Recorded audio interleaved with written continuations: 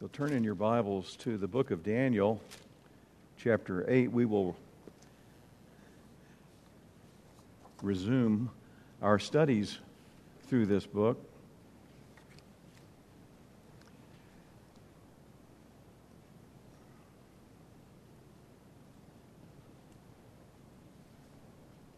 How many of you have some key dreams in your life that you still remember? You still remember that dream? It's very, very prominent. My most memorable dream occurred when Betsy and I were living in Indiana, and I was doing doctoral studies, and between studies and work, I was getting about 4 to 5 hours sleep a night. And in this dream, Betsy and I were in a funeral home, and she was holding our son David, and in this tiny little casket was our baby daughter Beth. And greetings from people went on for hours. And in this dream, someone finally asked me how Beth had died, and the mental struggle to explain woke me up. And my pillow was soaked. And I got up and I realized she's alive. And I walked into her room and picked her out of her crib, picked her up and held her and wept for 2 hours. You know how sometimes people say that over time dreams fade? This 40-year-old dream has not faded in any detail. And I know what connected it with real life because Beth was always sick. Always. And her doctor had run a test on her for leukemia, which came back inconclusive, and had to be run again. It was a long few days. It turned out she had an undiagnosed staph infection for over a year. But once that was taken care of, she became a very healthy little girl. Daniel is all about dreams and about the interpretation of dreams, and it's also about the interpreter of dreams. But here's the difference. Daniel's dreams were given by God and were prophetic of what was to come. Now, Bible scholars speak about the progress of revelation to describe how God unveils truth about something, and then later He unveils more. He reveals more about it, and then later even more over the decades and over the centuries. And He's not changing what had been revealed before, but He is adding to it and sometimes clarifying it. I mean, we've already seen the example of this as we were looking at the 4 kingdoms that were pictured in Daniel 2, and the more detail that was added to that same picture in Daniel chapter 7. We looked at the idea of the Son of Man and how that unfolds in the New Testament last week, and that points to Jesus. Ultimately, everything as it is added to and as it is clarified, ultimately it all points to Jesus Christ. As Tracy just read, He is indeed the Spirit of prophecy. So here we are at Daniel 8, which is one of the hardest chapters in the Bible, and I've seen even sermons titled that, the hardest chapter in the Bible, and it's Daniel 8.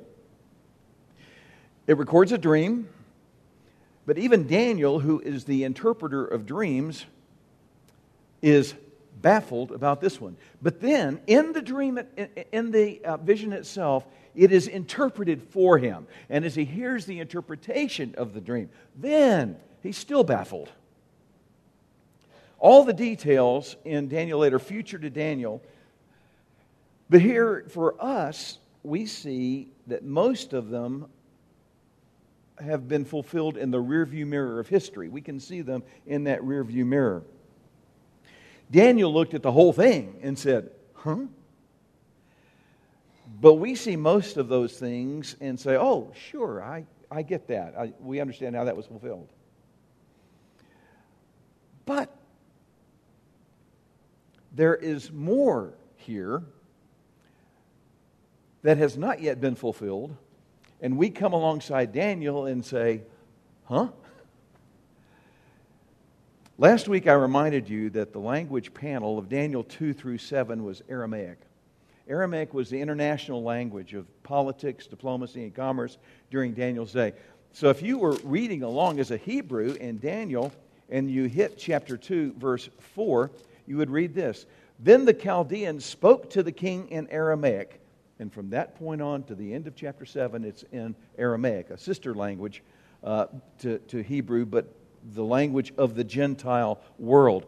And then, at the end of chapter 7 and starting chapter 8, our passage today, now again, the Aramaic panel is done and chapter 8 resumes the Hebrew. So in these intervening chapters, God has been telling the story of the world to the people of the world and the language of the world. But now he focuses back on unveiling the history as it affects the Hebrews in the Hebrew language. Verses 1 and 2 set the stage. In the 3rd year of the reign of Belshazzar the king, a vision appeared to me, Daniel, subsequent to the one which had appeared previously. I looked in the vision, and while I was looking, I was in the citadel of Susa, which is in the province of Elam. And he continues to peg that geographically. Wait a minute. Daniel lives in Babylon, not Susa.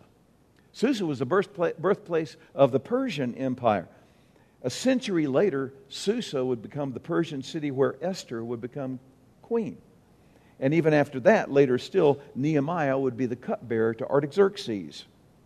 So even the location of this vision is prophetic. Daniel is transported in both space and time. He doesn't receive the vision in Susa. That's where he was in the vision. Imagine if an Englishman in London in 1700 were told, you will be given a vision of the American colony in 2019. And then he were transported to Times Square. That would be horrific at so many different levels. Well, the next few verses give the vision itself. Let's start reading at verse 3. Then I lifted my eyes and looked, and behold, a ram which had 2 horns was standing in front of the canal. Now the 2 horns were long, but one was longer than the other, with the longer one coming up last. I saw the ram butting westward, northward, southward, and no other beast could stand before him, nor was there anyone to rescue him from his power. But he did as he pleased and magnified himself. While I was observing, behold, a male goat was coming from the west over the surface of the whole earth without touching the ground. Very fast mobility. And the goat had a conspicuous horn between his eyes, sort of a unigoat. And he came up to the ram that had 2 horns, which had been seen standing in front of the canal, and rushed at him in his mighty wrath. I saw him come beside the ram, and he was enraged at him, and he struck the ram and shattered his 2 horns, and the ram had no strength to withstand him. So he hurled himself to the ground and trampled on him, and there was none to rescue the ram from his power. Then the male goat magnified himself exceedingly. But as soon as he was mighty, the large horn was broken, and in its place there came up 4 conspicuous horns toward the 4 winds of heaven. Okay, look up here. You got it? Are we good? All right. I can tell you with certainty that the ram represents the Medo-Persian alliance and that the goat represents the Greek Empire. And you may wonder, how did Gary get that smart? Well, look at verse 20. The ram which you saw with the 2 horns represents the kings of Media and Persia. This is nothing to sneeze at. The shaggy goat represents the kingdom of Greece. So, the text tells us what the interpretation is.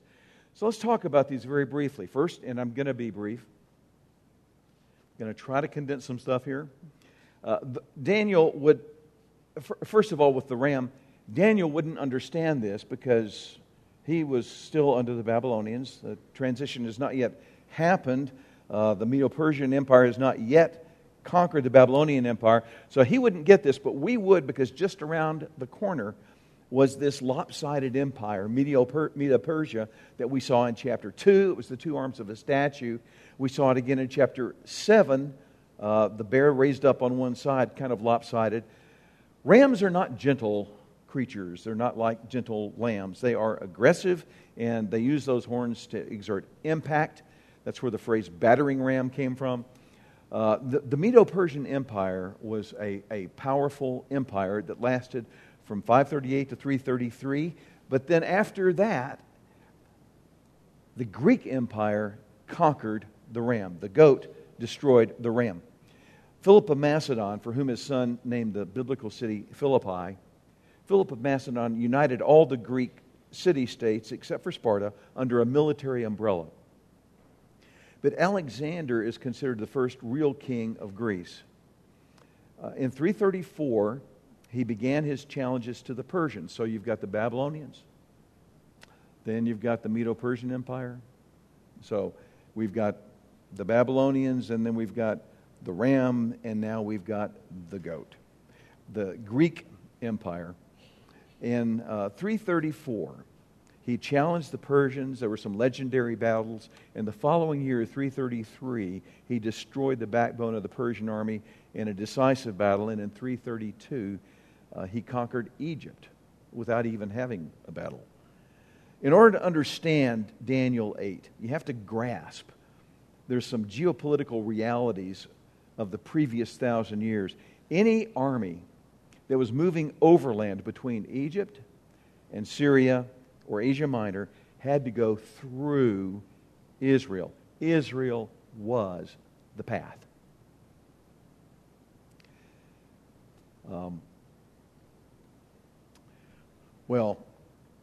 Alexander conquered the Persian Empire.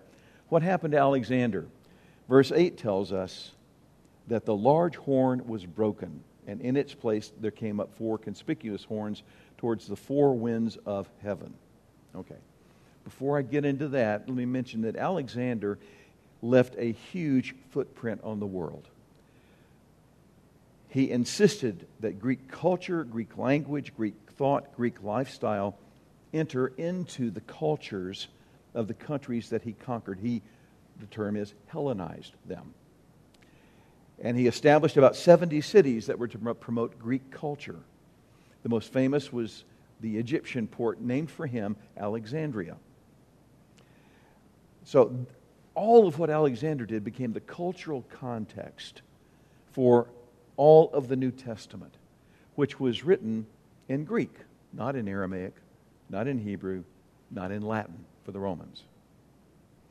So Alexander, verse 8 tells us, the large horn was broken. This fits well with his death at the height of his power. He self-destructed, actually, through orgies and drunkenness, and reportedly died of malaria and complications of alcoholism at the age of 32. He had no heirs, and his kingdom was fragmented into 4 parts. Remember chapter 7, we saw this in verse 6. Here, Alexander's empire was divided among his generals. Seleucus, who took Syria, Israel, and Mesopotamia. Ptolemy took Egypt. Cassander took Macedonia. Lysimachus took Thrace and Asia Minor. Now, we know what happened when the references to those 4 powers. We know what happened. Daniel didn't. For us, it's history. For Daniel, it's future history. So far, so good. And I'm going to skip ahead to then get an interpretation of what we're about to read. And later you'll see why. Look at verses 15 and 16. When I, Daniel, had seen the vision, I sought to understand it. And behold, standing before me was one who looked like a man. And I heard the voice of a man between the banks of the Ulai, and he called out and said, so there's this being that has the appearance of a man, that has the voice of a man, but he commands Gabriel. And he said, Gabriel, give this man an understanding of the vision. And 3 times in the next 3 verses he mentions that it pertains to the end of time. After mentioning who the ram and the goat were, he has more to say about this third strange creature. What I'm about to suggest to you is that what we're going to read already has one fulfillment in history that we can point to, just like Persia and Greece, fulfilled prophecy, but that there's more to it. It points forward, as Gabriel specifically says, to the time of the end, to the final period, to the appointed time of the end, in verses 17 through 19. This is a really bad analogy, but here it is. It's really bad. But you know those monster horror movies where the heroes are fighting this awful beast, and then about 2/3 through the film, the mother of the beast is awakened that nobody knew was there, and she's 5 times bigger, and they realize that all along the beast that they've been battling is a child. And they are now in big trouble. They are in unimaginable trouble. Here, I believe, in this chapter, we are looking at unimaginable, unthinkable double trouble. And remember that we are in the Hebrew section, so what we're about to read, while it's devastating, is focused particularly on the Jews. Verse 9, toward the beautiful land. He's talking about the land of Israel. Doesn't even mention the Roman Empire. There's a trajectory from a 2nd century fulfillment, historical fulfillment, that arcs forward to the time of the end, the final period, the appointed time of the end. 3 times in verses 17 through 19. So this future beast is at the time of the end, the mother of all beasts, and is the moral analog whose shadow we've already seen in history. Now, that's what I'm going to suggest. Let's read it quickly. Oh, let's just not read it quickly. Verse 9. Out of one of them came forth a rather small horn, which grew exceedingly great toward the south, toward the east, toward the beautiful land. It grew up toward the host of heaven and caused some of the stars to fall to the earth. It trampled them down. It even magnified itself to be equal with the commander of the host. And it removed the regular sacrifice from him being God. The place of his sanctuary, the temple, was thrown down on account of the transgression of the host. On account of transgression, the host will be given over to the horn along with the regular sacrifice. It will fling truth to the ground and perform its will and prosper. And I heard a holy one speaking, and another holy one said to that particular one who was speaking, how long will the vision about the regular sacrifice apply, while the transgression causes horror, so as to allow both the holy place and the host to be trampled? He said to me, for 2,300 evenings and mornings, then the holy place will be properly restored. Now, skip down to the interpretation. Look at verse 23. In the latter period of their rule, when the transgressors have run their course, a king will arise, insolent, skilled in intrigue. His power will be mighty, but not by his own power.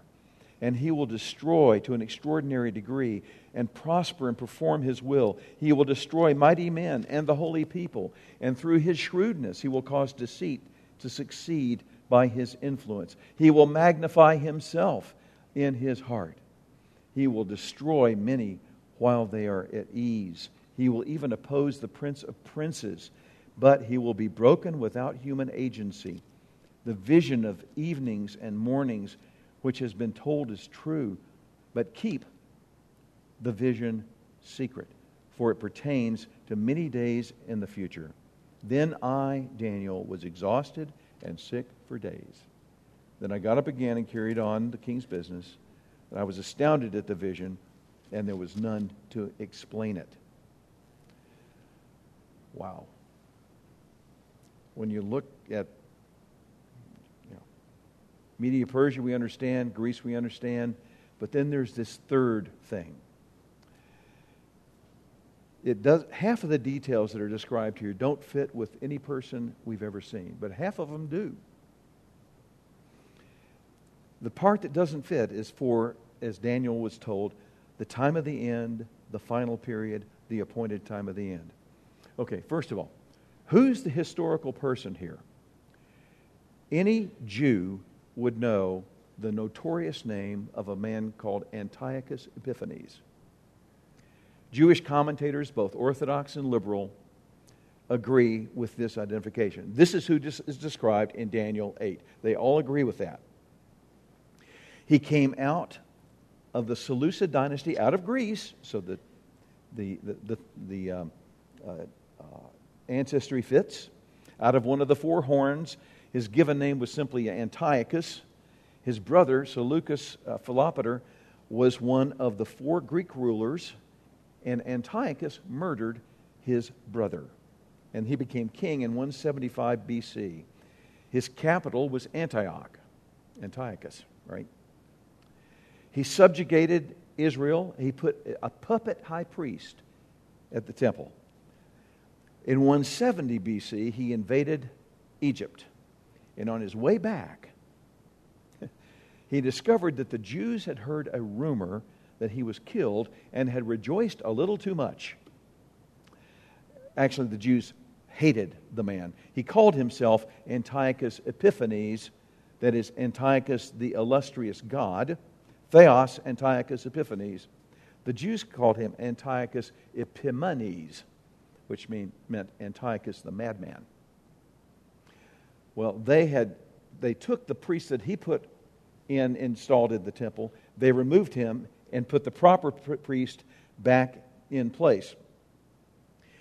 Antiochus was just furious when he discovered what they'd done, and he killed 40,000 Jews within the space of 3 days, took tens of thousands of others captives, and 2 years later, the Romans pushed Antiochus out of Egypt. And his mood was so angry, so foul, that on his way back through the pleasant land, Israel, he massacred thousands more Jews. He just hated the Jews. He regarded Judaism as a religion, as a threat to Greek culture. Here's a summary from historical records of what is attributed to him. In 171, he established his own man, a Jewish traitor, as a high priest.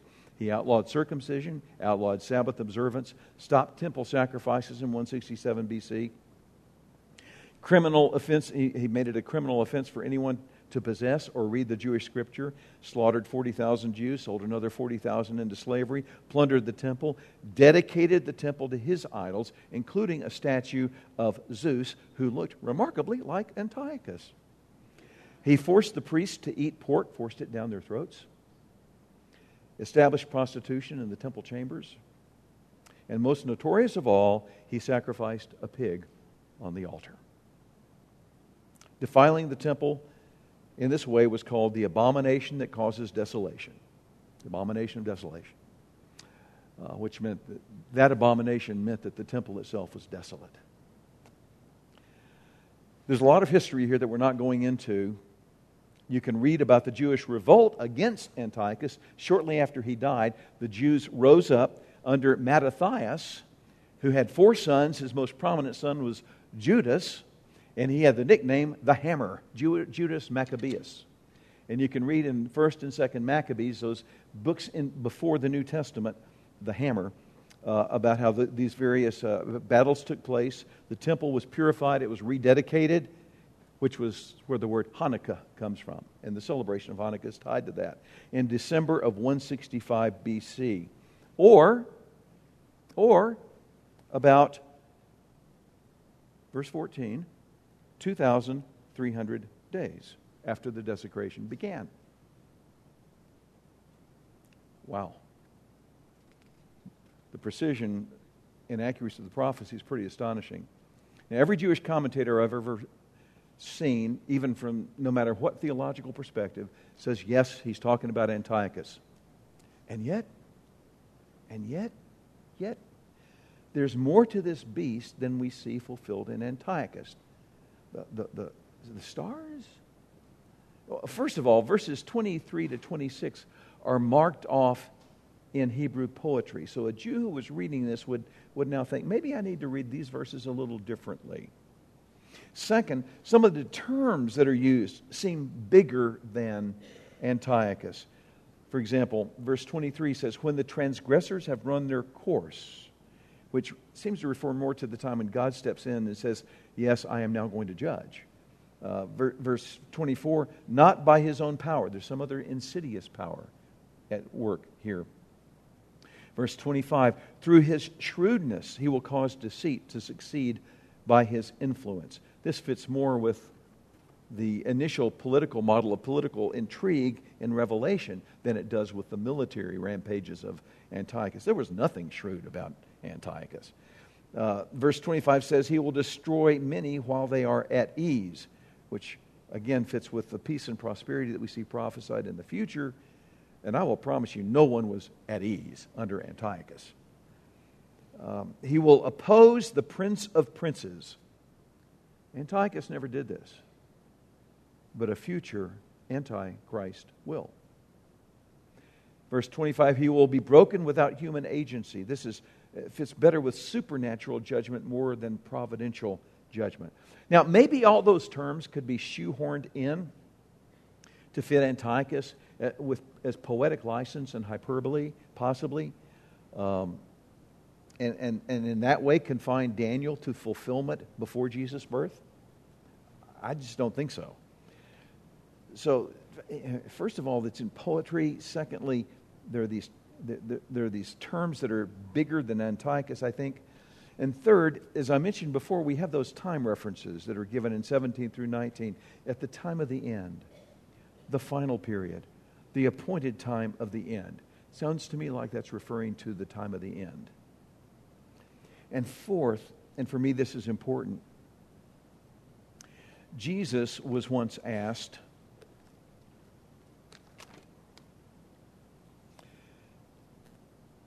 tell us, when will these things happen? What will be the sign of your coming and of the end of the age? And over the next 2 chapters, he describes to them what things will be like prior to his second coming. Now, one of the things that he mentioned is this. Therefore, when you see the abomination of desolation, which was spoken of through Daniel the prophet, you'll know the time is near. So Jesus is saying that which was referred to in this whole section, I believe, of Daniel 7 through 9, because that's in chapter 9. Jesus is saying that is yet future to Jesus. Okay, does that make sense? All right. And that fits well with the trajectory of Daniel 7 through 9. So I believe that before Jesus returns in glory, the moral analog of the beast will be manifested. And it will be anti-Christ and will oppose the prince of princes, oppose God. And if you read ahead to Revelation 4 through 19, you will see the hatred and the tribulation just vomited on the Jews by the spirit of Antichrist. Antiochus Epiphanes opposed God locally. The future beast will oppose God globally. Gary, thank you very much. Appreciate your opinions. Why bother to try to make this case? 4 quick reasons. Our view of Scripture, our view of reality, our view of sin, and our hope. First of all, our view of Scripture requires us to handle accurately the word of truth. We are Signal Mountain Bible Church, and we want to teach the Bible as well as we can, chapter by chapter, to those who want to know God's Word. And prophetic Scripture points forward, all of it, ultimately to Jesus Christ. Remember Jesus with the 2 men on the Emmaus Road? He tells them, you don't understand the Old Testament. And beginning, the Scripture says, with Moses and the prophets, he explained to them the things concerning himself in all the Scriptures. All of them. Second, our view of reality. A biblical worldview commits you to a view of reality that's larger than your ability to explain everything that it contains. A view of reality that's larger than your ability actually even to completely experience it. We live on 2 levels. This world is not all that there is. We see through a glass darkly, right? There's more to it. And when people were describing heaven in the Bible, they run out of words. We just are inadequate to describe the reality of that. When Paul was given a vision of it, in order to keep him from exalting himself, he was given this thorn in the flesh to keep him anchored in this world that he was inhabiting. One of the purposes of suffering. Now, what we know is because the biblical worldview is larger than what happens in just this life, because of that, we know there is final justice. And there will be final joy. And the contrast is this. If someone does not believe in a personal God, then they have to endure the moral frustration that with one bullet, Hitler got away with it. There's no final justice to him. Because if this world is all there is, when he left this world, that was it. No accountability. Without God, Jeffrey Epstein got away with it. And all of his collaborators will get away with it. Without God, the world makes no moral sense. If an atheist inconsistently believes, someone who believes this world is all there is, inconsistently believes that there are moral standards of right and wrong that are more than just social constructs, and that those moral standards should be universalized to everybody, not just true for me, but true for you as well, that would be a cause of great moral frustration to know that there is no final justice. But as Christians who have a biblical worldview, we do not live with that dissonance, with that frustration. God not only knows the end from the beginning, He knows the end from before the beginning. Daniel's God is not in heaven, wringing his hands, looking at that beast, saying, "Oh no, I didn't see that coming." God is in control. And because of our view of reality, of our understanding of the truth of all that there is, we can relax.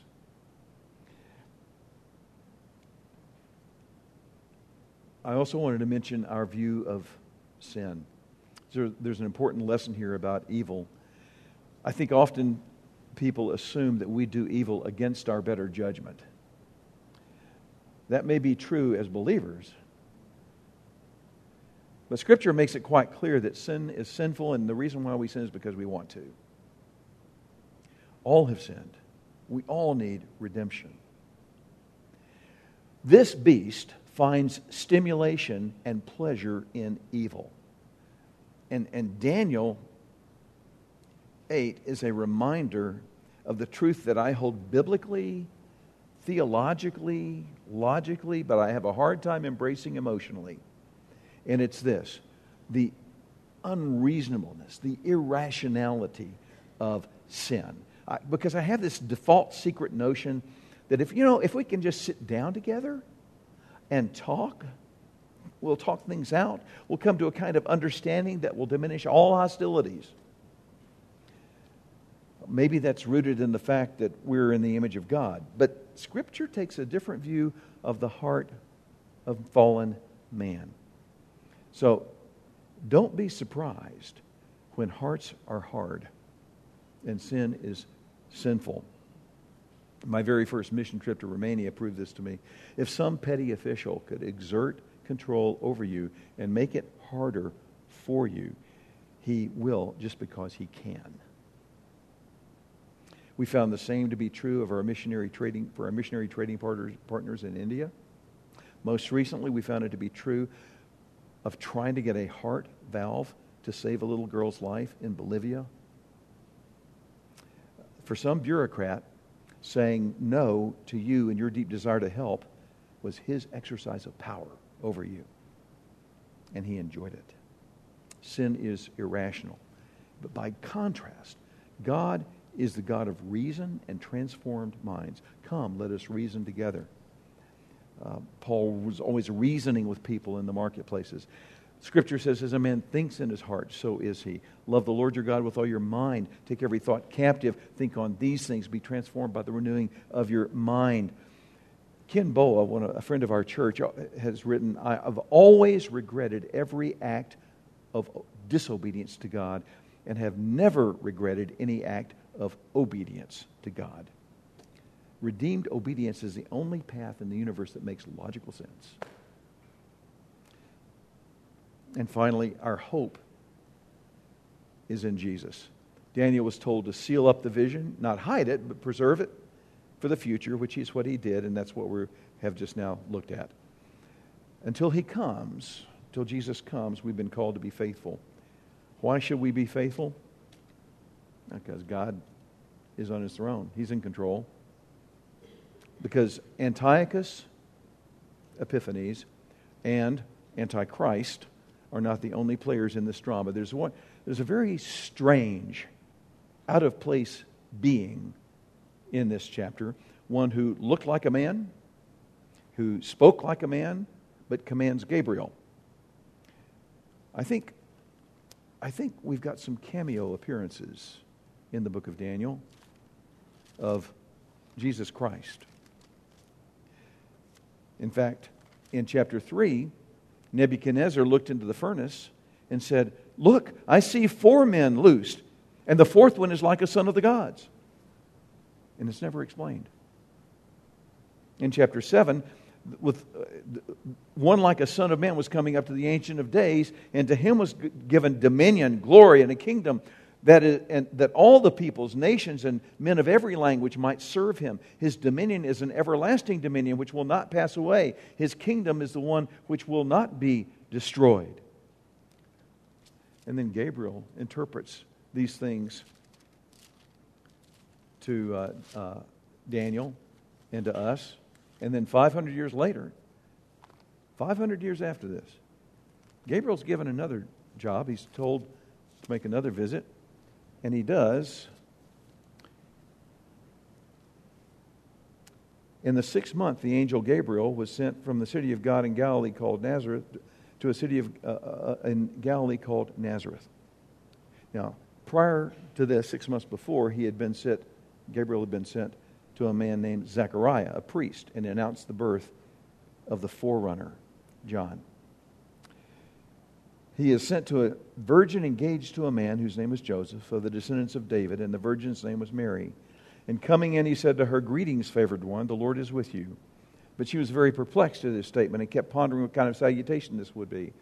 The angel said to her, "Do not be afraid, Mary, for you have found favor with God. And behold, you will conceive in your womb, and you will bear a son, and you shall name him Jesus." Yahweh saves.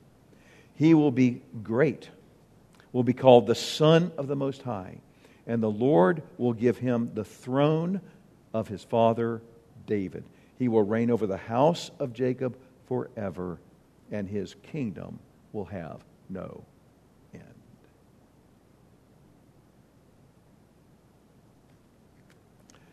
Lord, I thank you